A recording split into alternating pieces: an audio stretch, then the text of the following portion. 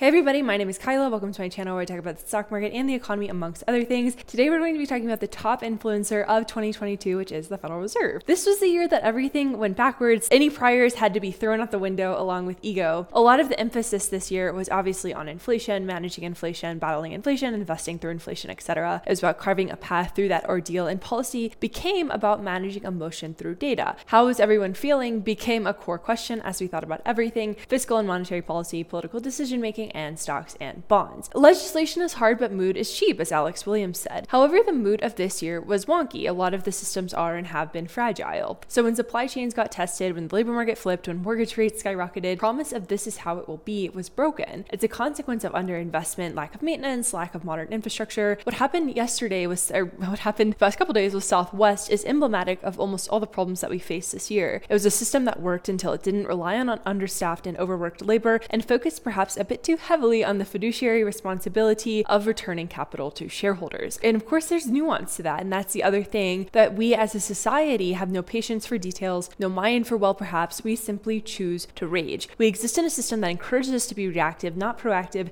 and that is clear in how discourse is carried out. A large part of our aversion to nuance is a lack of inner contemplation in a larger context. There's no room for reflection. We are mindful of how the world reacts to us. We are focused on how we react to the world. And that aversion to nuance shows up in how we interact with the economy, of course, and each other. As Leonardo da Vinci once said, the greatest deception men suffer is from their own opinion. There's also this other quote that says, like this cup, you are full of your own opinions and speculations. How can I show you wisdom unless you first empty your cup? We are full of opinion.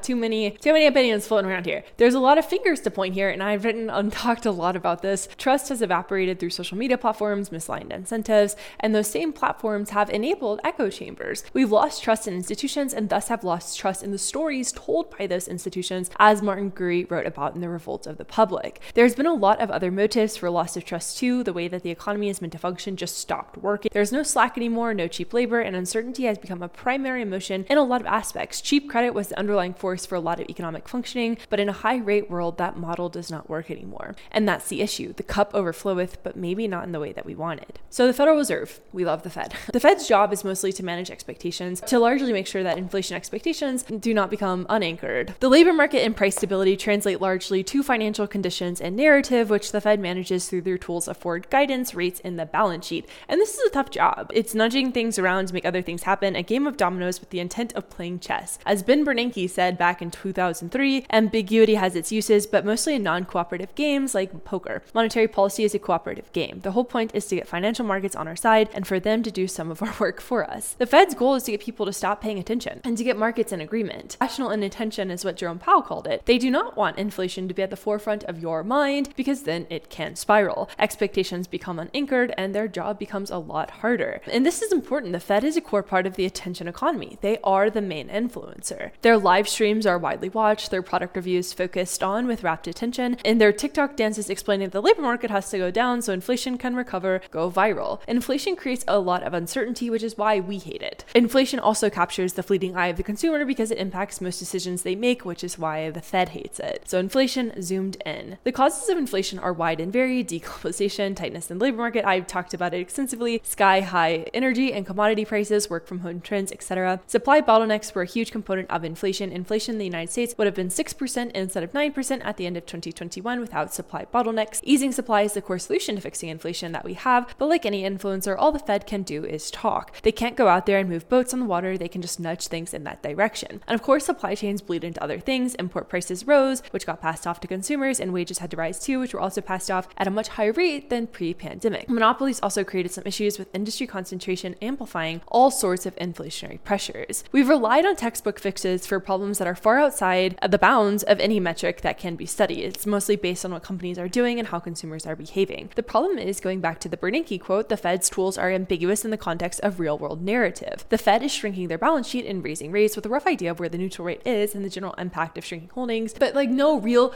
concrete path. Everything is just kind of a guess. It's all, let's see what the vibes are. Financial conditions will reflect that. Labor market will tell the story eventually, and that is that. There's also an important thread to pull on in terms of the blame game. Many people deny themselves autonomy and they hand over their faults to the Federal Reserve. The Fed reacts to data, as do investors, but there's still agency for many to allocate capital productively, right? Throwing your hands up and yelling calling the Fed as the bane of my existence, it's fair to the degree that yes, they do have huge influence, but ultimately so do you, right? So this gets into the concept of the individual. There's this quote by Rebecca Stead in Goodbye Stranger where she asks, who's the real you, the person who did something awful or the one who's horrified by the awful thing you did? Is one part of you allowed to forgive the other? I think about the Fed's precarious position between a rock and a hard place often. Like, there is no good way for them to do their job. How their toolkit is ultimately limited to managing demand through yelling at the stock market and influencing hiring patterns of employers so people ultimately spend less money to get inflation down. That's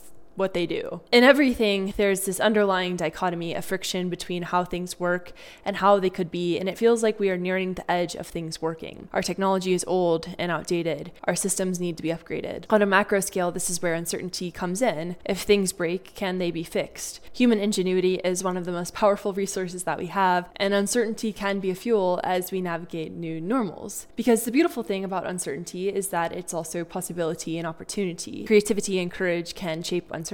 Individual actions are what shape the world that we live in, but we often discount ourselves. As I said earlier, we often don't think about how the world reacts to us. We don't think about our footprints in the snow. We don't think about the power of a kind word or a smile that often. We think that we are meek, diminutive, and not nearly powerful enough. In a lot of aspects, that's true. This is perhaps a silly example, but Erich Fromm wrote about the concept of love and the art of loving. And in it, he said, love is not primarily a relationship to a specific person. It is an attitude, an orientation of character, which determines the relatedness of a person to the world as a whole, not towards one object of love. If a person loves only one other person and is indifferent to the rest of his fellow men, his love is not a love, but a symbiotic attachment or an enlarged egotism. One does not see love as an activity, a power of the soul. This attitude can be compared to that of a man who just wants to paint, but who instead of learning the art, claims that he just has to wait for the right object and he will paint beautifully when he finds it. Love is an action, the way that we exist in the world, rather than a relationship. Everything that we do is a way to exist in the world, and the ripple effects of that are undeniable. At the risk of becoming trite, another quote, a whole stream of events issues from the decision, raising in one's favor all manner of unforeseen incidents and meetings and material assistance which no man could have dreamed come his way. Whatever you can do or dream you can, begin it. Boldness has genius, power, and magic in it. Begin it now. This year was defined by uncertainty, and in many ways that uncertainty will never go away. But this year was also a year to recognize that the world does react to us, and we can shape that reaction in many ways. Mind the cup. Thanks so much for hanging out. Thanks so much for spending time with me. Hope you all are doing okay, and I will talk to you soon. Bye.